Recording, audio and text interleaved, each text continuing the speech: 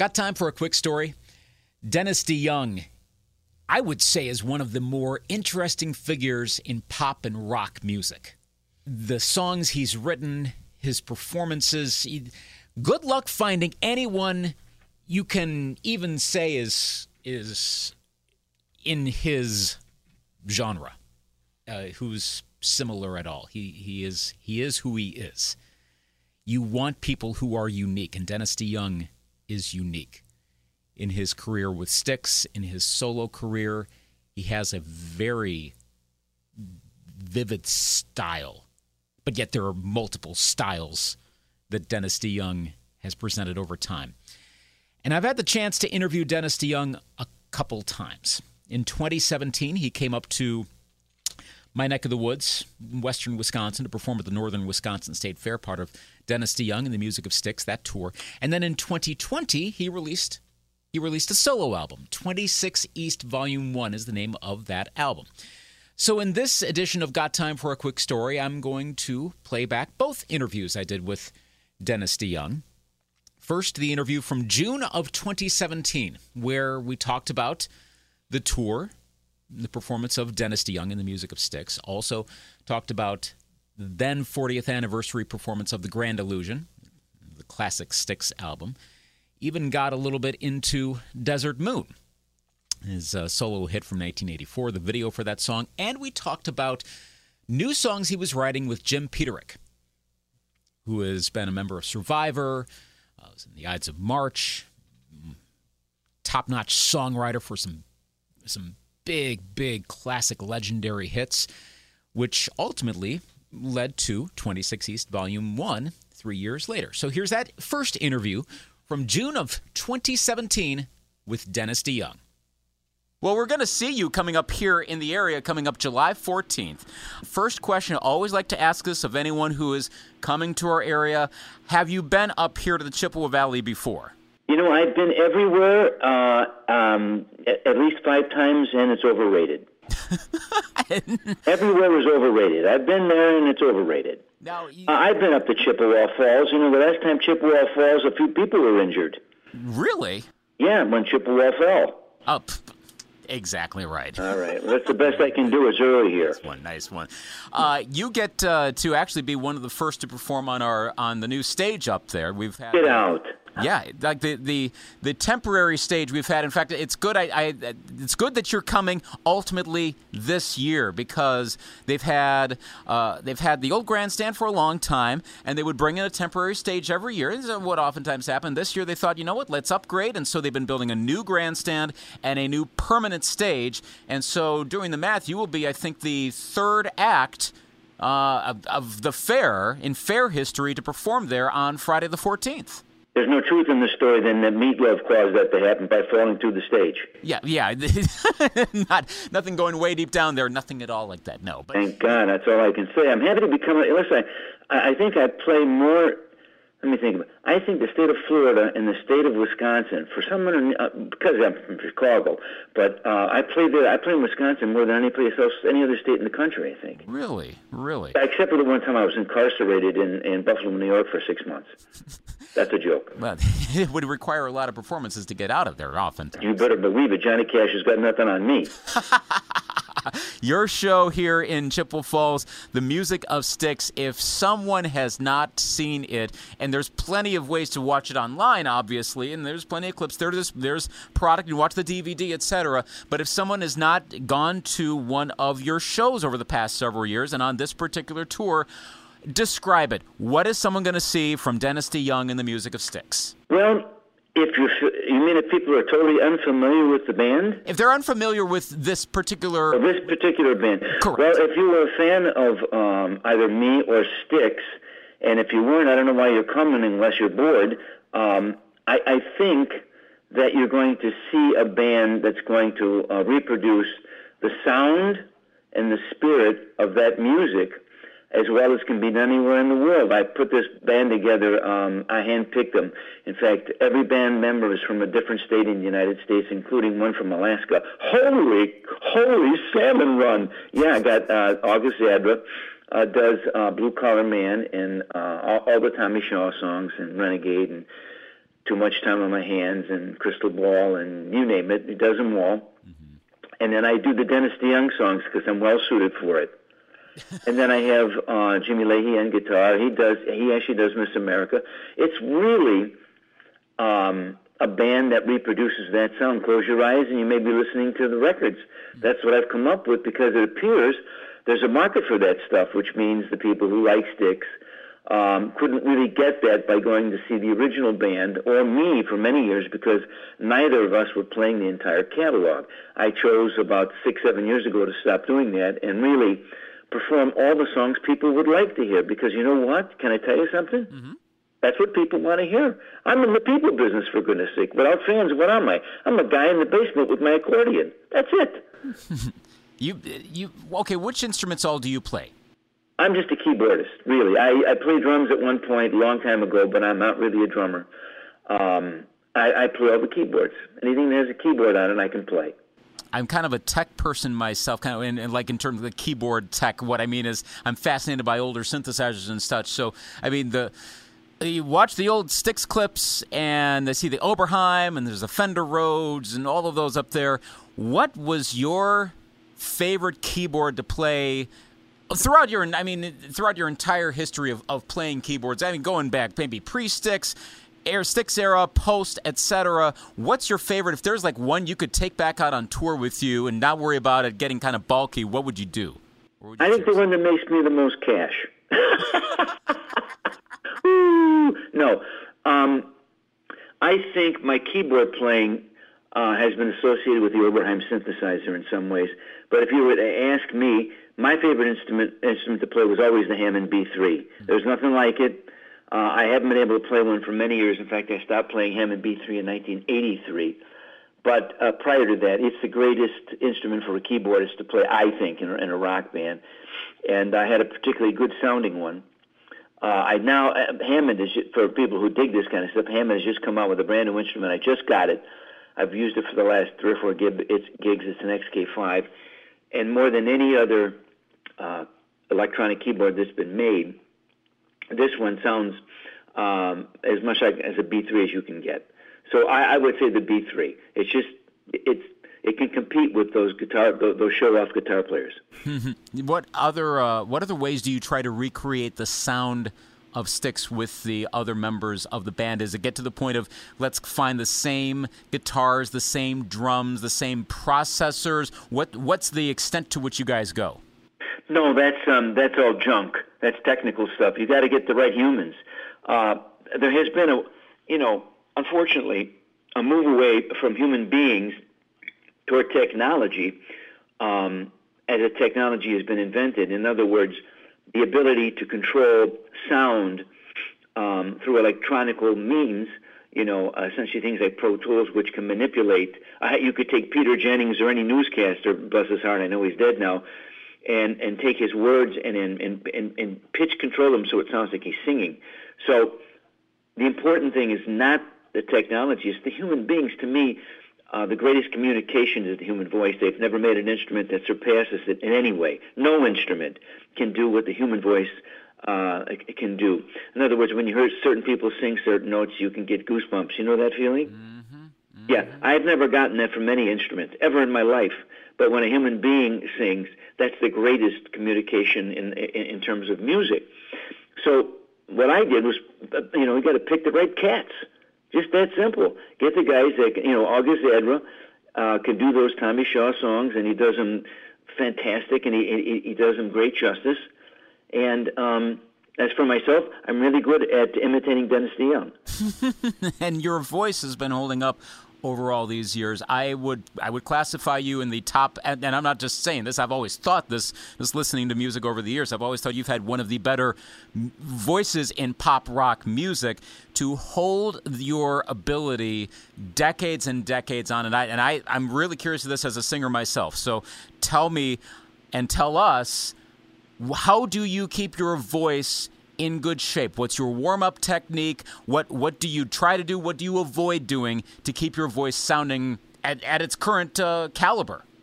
As I told August, my singing guitar player, when he joined the band, he asked me these very same questions, And I said simply, being a really good singer for a long time is really a life without.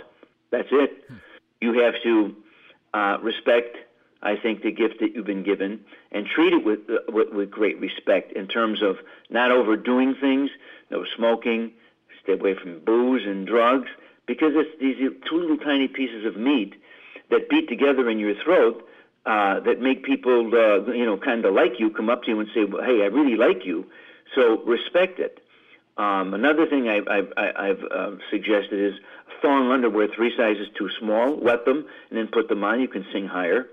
And as far as that's a joke. And as far as my my kids growing up, I hired a very large Ukrainian woman to yell at them when they were bad, so I could save my voice.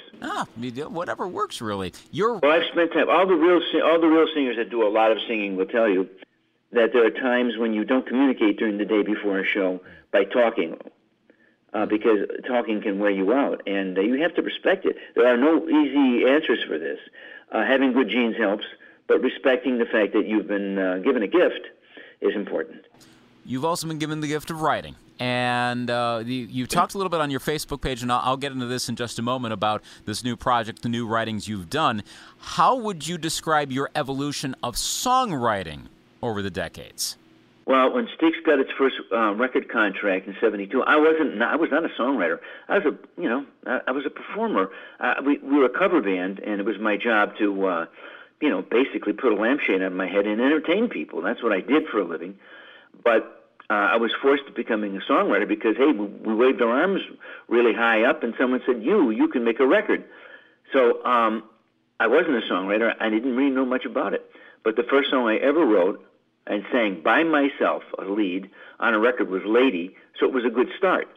But because Lady was not a hit when it was first released, it took 2.5, almost 3 years before it became a hit, and that song Lady was a failure when it first came out, I thought what I did naturally as a songwriter was people didn't like. And so when you're young and you're naive and you're inexperienced, you don't know there's two things involved. It's called the music business for a reason. There's music, and then there's the way that they promote and sell music. And the thing that was missing from Lady and Styx on that second album was there was no promotion. But I didn't understand that. So the next 2 albums I spent trying to be some other writer other than myself with no success. And then when Lady became a hit, accidentally, I said, oh, they like me, Sally Fields. They really like me. So from that point on, I never looked back. I understood what I did instinctively and inherently in the beginning was what was going to be successful for me. Your writing, you talk about on your Facebook page for this new project. You said about 20 or so songs. You're working a little bit with Jim Peterick as well. And for those who don't know, Jim Peterick, of course, was with Survivors, with Vehicle, and has done a lot of other stuff as well throughout his career.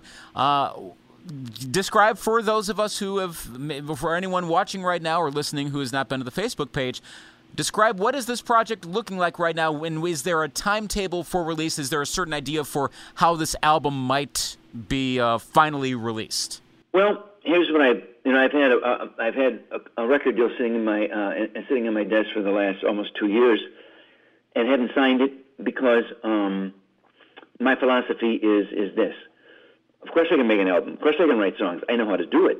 It's a craft. I understand how to do it. No album should ever be made unless you have good songs. Nothing else matters. Good songs are why people still come and see me.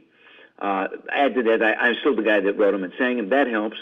But as many bands have proved, for instance, a band like Foreigner, a band I loved, at times none of the original members are even on stage when Mick Jones was sick. And so why would people go? They go because they love this music. They love those songs. Great songs are the reason to make an album. No other reason. None. And I didn't want to in any way besmirch my reputation or my reputation in Styx by just making an album to be making it.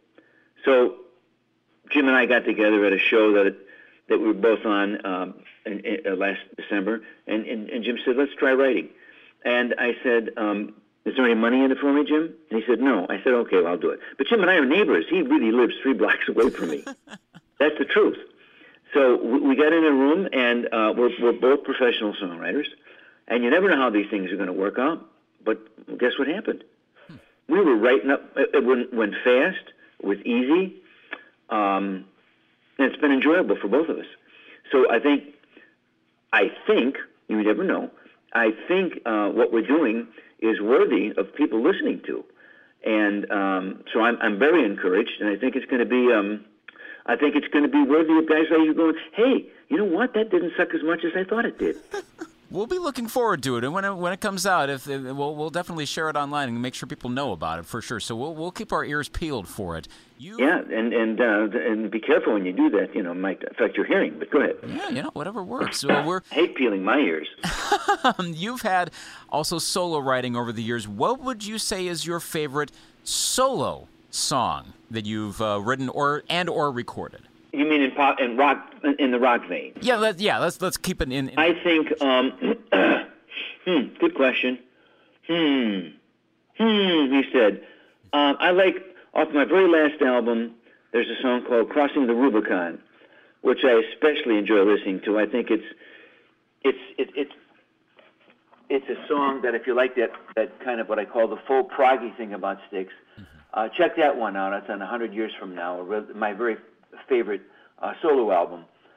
Desert Moon. I don't think you can beat that. Like I said, people like it, and it's an especially good video if you're into that sort of thing. You can see it on obviously YouTube. But I think those two. There's a lot of songs I like, but I think they stand out. Just out of curiosity, as long as you mentioned it, what was the? I've seen parts of the video. How did that come together? I'm going way back to 1984 on this one, but how did that come about? Well, in those days, what actually happened was Tommy Shaw quit Styx in '83, and kind of left us just standing there. And I rather than try to replace him, I thought I'd give him an opportunity to make the solo album he so desperately wanted to make. And I just decided to make a solo album, and then I had to make a video because that's what people did in 1984. And this guy, Jack Cole, who had done a video, I saw his video, he's a director, and I picked him because I liked the video he had done. And we became fast friends, and we made 3 videos together. And Desert Moon is especially good. It's just dumb, stupid luck sometimes. The universe has got to spin your way once in a while. You can try as much as you like and have talent and work hard, but, in that time, the universe spun my way, and this guy named, his last name is Miller. I don't want to say Jim, but I can't remember. He kind of wrote the storyboard for it, and it was brilliant. And we went out there and we just did it. I didn't know anything about making videos. Nothing. Styx never really made a real formal, dedicated video, because remember, in the last thing the band was together on was the Kilroy Show, which was recorded and done in '82, and MTV was nothing, so we didn't even know about doing videos. So the first chance that I got to make a video was in 1984, and it was a good one. Desert Moon was good, but it was my song. But I got to give an awful lot of credit to the guys who decided where the camera went and what it was going to be about. We'll share that video on our Facebook page so people can watch it or watch it again and remember it from seeing it over the years. Going back to your current tours, we get close to the end of our chat here. Before you get to Chippewa Falls, you're going to be in Illinois doing the 40th anniversary of the Grand Illusion on July 7th. How are you going to make this a special show for that concert? Well, we're going to be giving away free cake and balloons. No, we're just going to play the doggone show. We're going to play the album. Never did it before, and say, hey, this is the thing. This was the album, more than any other, which I think is the quintessential Styx album, and it's the one that really made us into a worldwide headlining band. That was it. And it was 40 years ago to the day on 7/7/77, and we're going to do it on 7/7/17, which I think it doesn't suck. It's pretty cool. Mm-hmm. And I don't know if I'll be around to do it on the 50th, so let's do it now, baby. Do the 40th, exactly. Well, is there going to be any, for anyone who's unable to get to the show, is there going to be anything online or any record of it, DVD, CD, or anything of that sort? There's been, since I announced it, there's been an awful lot of interest in me doing something like that, but really right now, the first thing I want to do is get this show under my belt and do it. Because, look, kids, let me just tell you the truth. I'm going to hip you to the realities of the music business. And it's interesting because I just read an article. Did you know that guitar sales are way down for all manufacturers? And Guitar Center's in deep trouble and debt. I just read it today. And you know what that is? I'm telling you, kids, let me tell you what it is. People aren't going to get in the music business the way they used to. It's not going to happen because the process by which you go through of making records and making videos, DVDs, there's a cost factor. And when you invest all this money in that, you expect at least a return on your money. You don't have to become, Bill Gates, but you want to make your money back upon the investment. That doesn't exist anymore hardly for anybody except for people like, I don't know, you look at Beyonce or Taylor Swift, or the people who are really at the very zenith of the pop music industry. But with rock bands and people like myself, particularly of a certain age, this is really a no-win proposition. And you can't blame people. I don't blame them. When you can get something for free, if you pay for it, you almost feel like some sort of a stoop, don't you? Mm-hmm. So in order to invest in this stuff, you got to believe that you can at least break even, don't you think? Yeah, absolutely. It's tough. And that's what stopped a lot of bands and a lot of people from continuing making records and doing DVDs. They do them so sparingly when they used to come out every 2 years or something. It becomes very difficult to do that. So this is the realities we all face. This isn't a Dennis DeYoung situation. You can hear Joe Walsh, and just saw him on TV talking about. All of us, we all face the same thing, including Paul McCartney. Yeah. But of course, guys like Paul, they can subsidize anything they want. But still, who plays Paul McCartney or Rolling Stones or any of the giants, Elton John? Name them. The people who sell out stadiums can't get airplay, can they? Become a much more touring based as opposed to a radio. It's stupid. And you're going to end up with less music and less good music. It's a fact. So I'm happy that I have that great catalog that people can still go to. Because you know what, partner? I lived at the greatest time in the history of mankind to be a musician. Never before and never after will so many guys like me and girls have the opportunities we had to have long, successful, and fruitful careers. I was lucky by birth. Mm-hmm. I'm up to Chippewa Falls, but be careful. When Chippewa falls, people get injured. I think I phrased the joke better that time. Yeah, you got a few weeks to fine tune a little bit and get it on stage. It'll work. I'm doing my best. You know what? I was hoping to play Frostbite Falls the next night. Dennis DeYoung and the Music of Styx coming up to Chippewa Falls. The concert presented with XL Energy and Greatest Hits 98.1, July 14th. I'll be there. I am very much looking forward to getting you guys going on the show that night. And welcome to Wisconsin. Enjoy the rest of the tour. We'll chat with you and talk to you later. Thank you, my friend, for being prepared. Well, that was my June 2017 interview with Dennis DeYoung before his performance at the Northern Wisconsin State Fair, and did a great job. Now, in that interview, he was talking about the songs he was working on with Jim Peterick, which ultimately evolved into 26 East Volume 1. There's also going to be a Volume 2. That album was released on May 22nd of 2020, and so I got a chance to talk with Dennis DeYoung again, this time about that new album, and here's that interview from May of 2020 about 26 East Volume 1. New album just released, first new studio album, and it's quite some time, and it's called 26 East Volume 1. Came out this past Friday, May 22nd. It's a good album, and as I'm listening through this and then reading some of the interviews you've done, I know you've talked about getting kind of convinced back into doing this new music about and wondering, would it ever get played on the radio? I could tell you, as I'm listening to this, I'm like, thank gosh there's new Dennis DeYoung music. Seriously, I'm going, it's about time. I appreciate that. I appreciate hearing that, and I'm sure there's a lot of other people that are thinking that. Have you gotten that feedback from other fans are going, good, even though they want to hear the Styx classics and the Dennis DeYoung solo songs and whatnot, that they are appreciative that you came up with new recordings for them? First of all, you said it was a good album. Try harder. Okay, an excellent album. Okay, and all these fans, I need their names and addresses to make sure they pay up.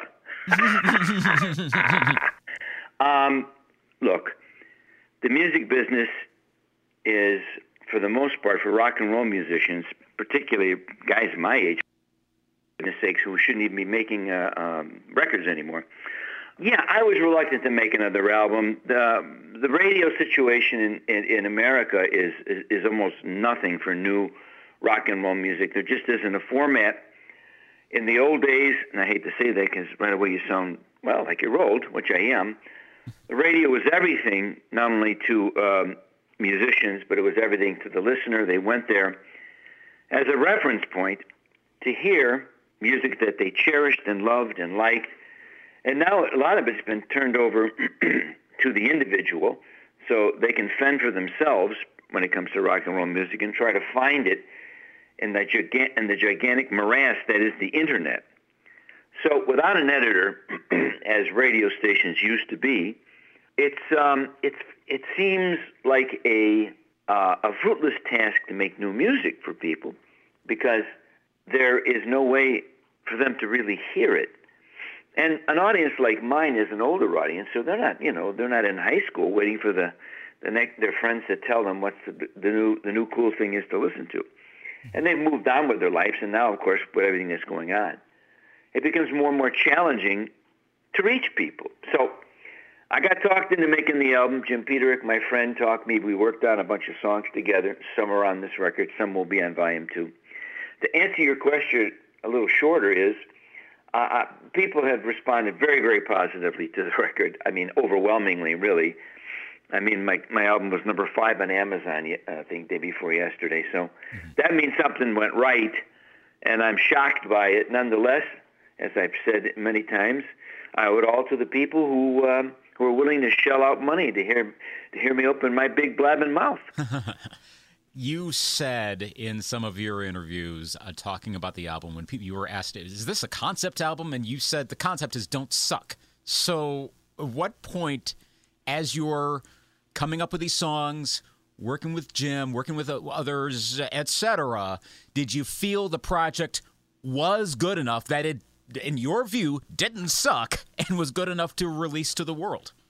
Well, when I took money from the record company, I refused to take any money in advance to do it until I was certain that there were enough songs. Because for me, if the songs aren't great, there's no point to it. A lot of people can make a record that sounds like a record that maybe somebody would like. In other words, if you have a cement mixer voice and guys playing really fast and loud on guitars, you might please some death metal fans, or you know what I'm saying. If you have acoustic guitars, that might. But I'm not interested in making music that sounds like music somebody would like. I'm interested in writing great songs because that's what's going to last when it's all said and done. People still come to see me because they want to hear those songs and they want to hear me sing them. Songwriting is everything. History has proved it. So when I figured out I had enough songs that they didn't suck, I took the money and from the record company for the money. But prior to that, I had no interest in doing so. The last album I made 100 years from now was about 13 years ago, so they tell me, or 12, or whatever the heck it was. I thought that was a pretty doggone good album. I didn't really have a record company, so to speak, to make any inroads to the audience, and so I thought, okay, I've said all I needed to say, and there you go. You, excuse me, I chatted with Jim Peterick back in March, actually, when he... Oh, he's a big fat liar. Don't listen to anything. What did I do with those 10 minutes? Oh, my gosh. When he released Empty Arena at the time, and we knew 26 East Volume 1 was coming, and then, of course, all the postponements, et cetera, but I figured, okay, I got you on the phone. I'm going to ask you about working with Dennis DeYoung, because I knew that of the involvement, as you mentioned a little earlier. And one of the things he brought up when I asked about this album was the lyrical evolution of Run for the Roses, and how one of his observations working with you is how you want to get everything just right and get it to that level, kind of what we were just talking about. So how would you describe your overall approach in the studio, especially with this album, to writing and arranging and recording to get that right sound and working with Jim? Well, it's easy.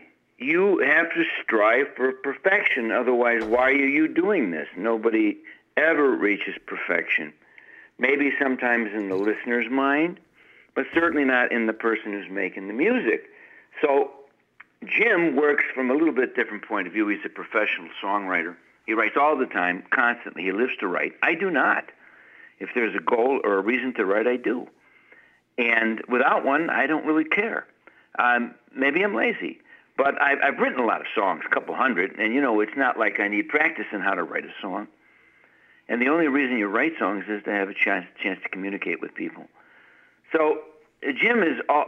I had to slow Jim down. That's all. I said, Jim, take your time. You know what I mean? Make this right. This is for history.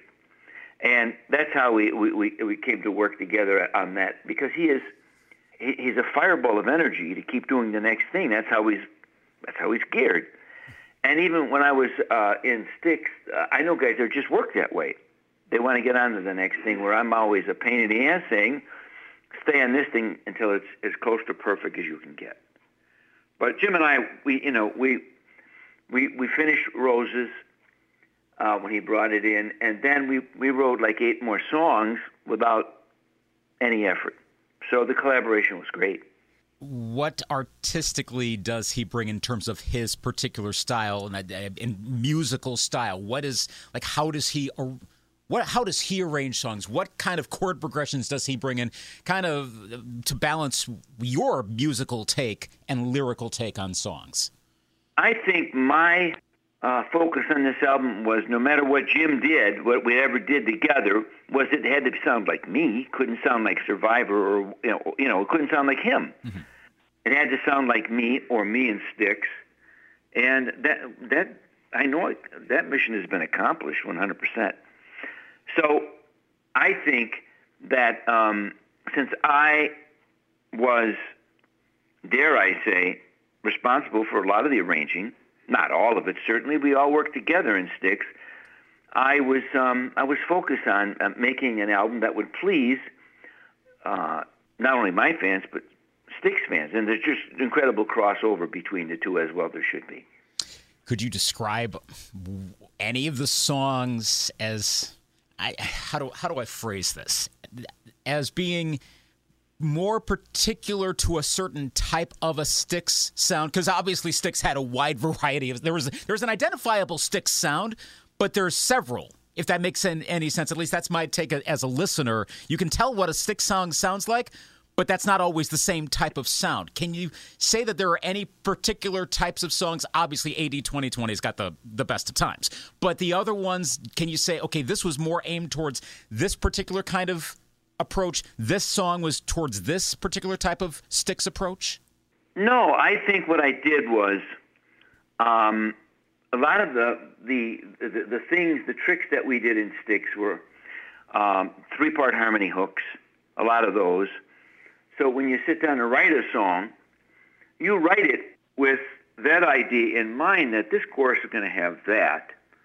But it's the instrumentation, it's the thought process, it's the natural thing that I do when I'm not trying not to be in Styx. I mean, some of my solo albums, probably most of them, were an attempt not to sound like Styx, because I thought that was sacrosanct to the band. I mean, I could have went in at any time and taken the blueprint that I was involved in making and done it in that manner. But that isn't what I was interested in doing. I'm interested in serving the song. Whatever the guitar player plays or the keyboard player, we all serve the song. You can't have somebody going off on a tangent musically just because they can do something. What you need to do is serve the song. For instance, to the Good Old Days, the Julian Lennon duet, the guitar solo, I specifically told Mike Aquino, the guy who played the solo, I says, this ain't no heroics. I don't need no guitar hero here. I want you to listen to the languid kind of unfolding nature of what this song is and play a guitar solo that's appropriate for the song. And that's what he did. He played a brilliant solo. Mm-hmm. I know there's some people some listeners, if it doesn't sound like something they like, you know what I mean? Mm-hmm. I just wanted to sound this way. It has to rock. It has to testosterone. No, I'm not interested in you or that. I'm only interested in serving the song. For instance, with all due respect, yeah, testosterone's turned up loud, okay, and fiery and angry, but on other songs, you have to match the instrumentation and the arrangement toward what your ultimate goal is.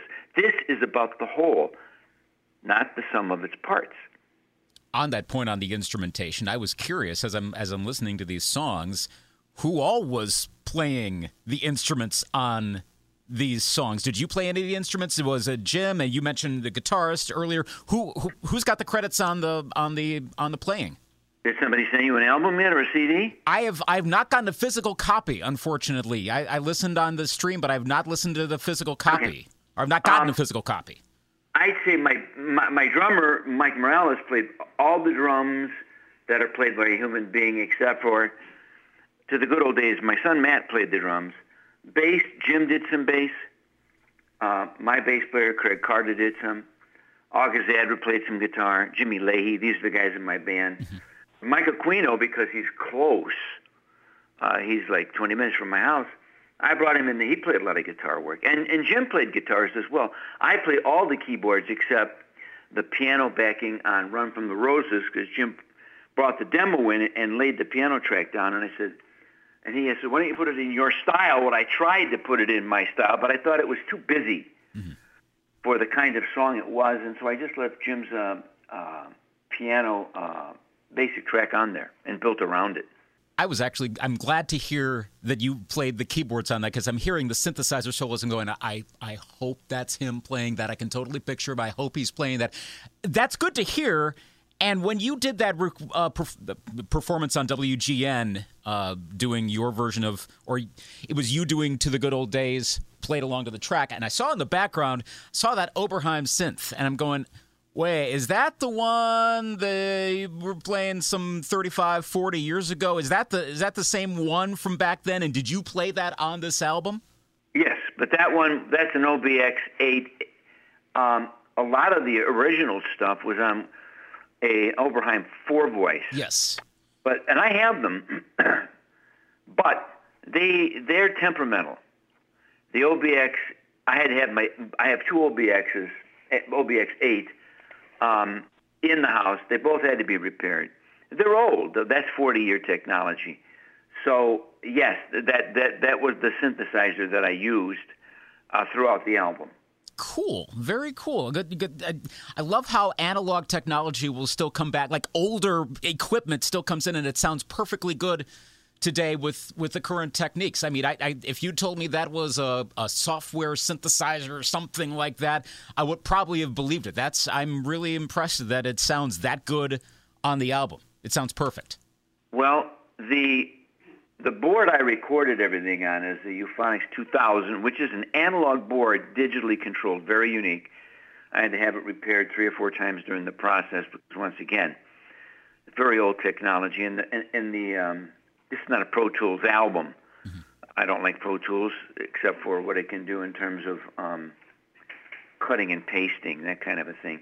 But for the most part, I had people in rooms just playing, and stick a microphone in front of them, which is the old way, and say, okay, we're not going to auto-tune you or time it, play it right. That's why you're here. That's why you practice in your bedroom. Mm-hmm. I need a musician that performs. It sounds also, in terms of how the subtle things that I'm sure any listener, they can't quite put their finger on it. And the more you listen to this album, the more I come away going, this doesn't sound compressed, doesn't, as you said, auto-tuned. It sounds like a natural album, but at the same time, it sounds like, well, mixed. But did you make a point to not do the modern thing of compress the heck out of everything and make it sound all big and loud? That's what everyone does nowadays. They've been doing it for years. This album breathes. Was that intentional to do that? Everything these days is on a quest to see what can sound the loudest. But if you listen to the overcompression of the modern digital age, you'll know that if the soft parts and the loud parts sound the same volume, well, that's wrong. Right. What's the point of this? If the soft is as loud as the loud, there's no dynamics. So I am very judicious in the way I use compression. It's very valuable to use it.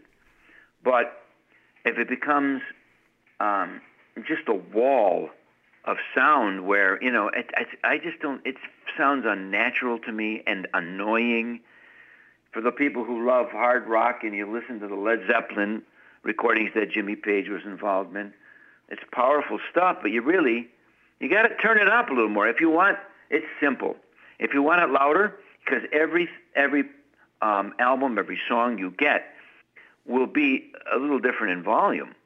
Mm-hmm. So if you listen to something that's not quite loud enough, I believe they have a control called the volume control. You just turn it up. So for me, I wasn't in the contest to see what sounded the loudest, but I was trying to make it sound the best, the most like music, and I think I accomplished that. So if you feel like the last thing you played was overly compressed and it just jumped out of your speakers, and then you put mine on, it doesn't sound as loud. Turn it up. It will sound loud. Only I think it will be more dynamic. Right. And I can hear that, and even in your voice, it sounds like, okay, he's back from the mic, he's pushing up to the microphone. You can almost, at least I can imagine you guys in the studio as you're recording it, because you can kind of tell, okay, they're in this position. It's subtle stuff, but it comes across. I'm trying to think of exactly which song, but I heard that in your vocal work, and was okay, I can kind of tell where he's moving with the microphone. That comes across in the recordings throughout this album. Well, thank you. Yeah, it worked. Mission accomplished. Well, speaking of the best, after all this time you've been able to kind of live with these songs, do you have any that seem to be favorites, and or have you noticed fans saying they have any favorites? Yeah, it's not even, when did they come out? This past Friday? It's only been what? Yeah, it's only been, it's not been a week yet. Yeah. I've gotten some early input. A lot of people are still waiting for the pre-ordered CDs to get here. Mm-hmm. I think there might be a pandemic on or something. I read about it in the papers. So, yeah, the early, people, I think to the good old days, and with all due respect, are at the top of that list right now. It couldn't be more different. Yeah. And then you've got sprinklings of Kingdom Ablaze, East of Midnight. They seem, and if you had to back in there, well, the rest of them are all, I think it's too early. People, and for one thing, this is an album that I made as a listening experience, not a series of singles. But when I wanted you to do it like the good old days, did I say that? That where you put the needle on track one, you wanted to play it through to the end because it was a listening experience. And because of that, I wasn't interested in trying to jump onto the radio with the quickest hook I could, or whatever you do where you're trying to convince a radio programmer to play your music. And they're fidgety, those people. You know what I mean? Mm-hmm. They're nervous. Absolutely. They're always afraid someone's going to tune out because their job's at stake. But I did this where the more you listen to this album, I hope the more you're going to like it, because it has depth in the lyrics and in the arranging. The transition from, on that point, the arranging of it, You My Love and To Run for the Roses, and they're both in the key of A flat. At least that's that from the end of one to the other. And one, well, that's a nice transition. And that's the sort of thing you don't get but if it's 10 singles or 10 individual tracks all thrown on an album. I don't know if that was an intentional transition from that song to the other, but that stood out to me right when I go from track 4 to track 5 and go, okay, same key, bit of a different feel here. This is good. Was just out of curiosity, was that an intentional transition on that? No. Really? The fact that you pointed out to me the key signature similarities, it never dawned on me. Huh. What I do, it's like when you're making an album and not just front-loading it. Kids, front-loading means you put your 3 best songs on side 1. And because the rest of the stuff is crap and you don't care if people listen to it or not, I try to think of it as a listening experience, not as an attempt to catch your attention. Although that's important, I thought, okay, what am I saying here? And so I tried to put the songs that seemed to take the listener on a journey. And whether or not that's evident or not to the listener is of no concern to me. Remember, I do this stuff for myself and hope other people like it. So when I listen to it, I know what I want it to sound like, and the placement of songs on a listening experience album are very important. What song follows what song? A great deal of thought went in. And I've moved these songs around a bunch of times, and until I arrive where it is. And when I listen to it, I go, "Yeah, that doesn't suck."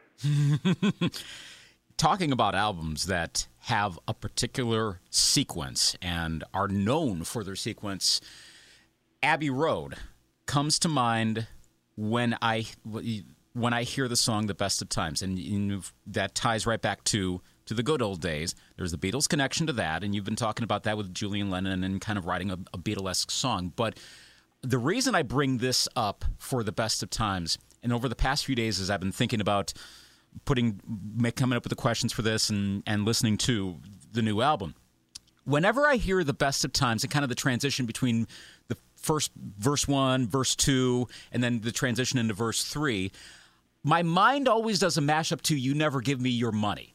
And I don't know if that was intentional, but there's a similarity between those two songs, at least in my mind. Was that, going back 40-odd years, was that intentional? And have other artists ever directly influenced a riff or a chord progression in your writing?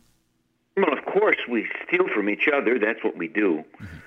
Mm-hmm. Regarding the Beatles, I just did a podcast, Gilbert Gottfried's podcast. Mm-hmm. If you like me, and I know you do, partner, go listen to it. It's hysterically funny. I make the point in there when talking about the Beatles is the similarity between us ends after we realize all members had penises. So, yeah, I've been trying to write Abbey Road for years and failing. But, when you have that standard, if you fail, you still might be pretty good. Mm-hmm. But it's conceptually, thematically, like on Paradise Theater, Best of Time. If you think about it, the beginning of one, the end of the album, and the end of one are all, the same song. Right. Just using it in different ways. So it's a way to tie things together. The beginning, 28, the end, 58, and the Best of Times, end of one. Yeah, this thought process is not random. Has the pandemic spurred any new writings? All that we've been going through for the past couple months or so. Yes, I've written down a bunch of things that I'm not going to do. Like not go outside without a mask on. Number one. No, I'm not really writing music right now. I have a couple songs to finish for Volume 2, but I've not stopped because, this Best of Times thing I did on YouTube, which has over 1 million views, which is remarkable and impossible because I don't get 1 million views. It's been up for about a month. It made me kind of, how shall I say this, popular. And so I've not stopped for the last 4, 5, 6 weeks from doing interviews. I got one after you. I mean, every day the people want to Zoom and talk to me, and that's all that's why I did this, so people would pay attention. And right now I'm working on the video, too, with All Due Respect, which is one of my absolute favorites on the album. Cool. Well, I'm looking forward to that. I also look forward to you being back on tour. Remember, last time I chatted with you was when you were up at the Northern Wisconsin State Fair in Chippewa Falls back in the summer of 2017. So at some point, we'll want to see you on the road. And as you said, your tour manager right now is the CDC. But when you do go back on the road, what do you think we would hear? You still got to figure that all out whenever the time is right. I'm hoping I won't have to sing through a mask. That's for sure. We had worked out East of Midnight, which is track 1, side 1, and with all due respect, we were playing those in St. Louis at a sound check. We had a couple shows that we were playing there down there, and sounded great. And then boom, you know what I mean? The COVID cootie ruined everything for everybody. So regarding touring, we'll all know when it happens, because the first thing that has to happen is musicians must be willing, but more importantly, audiences must be willing to show up. And the jury's all out on that. And we wait. But in the meantime, we got the album. And I would encourage anyone who's listening to this to go buy it. 26 East, Volume 1. And there will be a Volume 2 at some point. We're looking forward to that. Thank you for doing the new music. Dennis DeYoung chatting with us today. We'll look forward to seeing you back on the road. Thanks again. Stay safe, and we'll hear more from you down the road. Take care. Thank you, my friend. Kids, go to YouTube and look at that video to the duet with me and Julian Lennon called To the Good Old Days. It'll warm your heart in these crazy-ass times. Dennis DeYoung there. Good interview with him, getting really deep into the new album, 26 East, Volume 1. And there's a lot of great musicianship there. I was glad to really deep dive into this process. And again, there's going to be a Volume 2 at some point too. So there's more new music to come. If you want to learn more about what he's up to, DennisDeYoung.com is his website. He's on social media, of course. You'll find him on Facebook. And as he mentioned right at the end, you can go on YouTube, watch the video for To the Good Old Days, which was fairly recently posted as of when I'm taping this interview, which is on May 28th. Of course, he's got another music video to come that he said he's working on for With All Due Respect.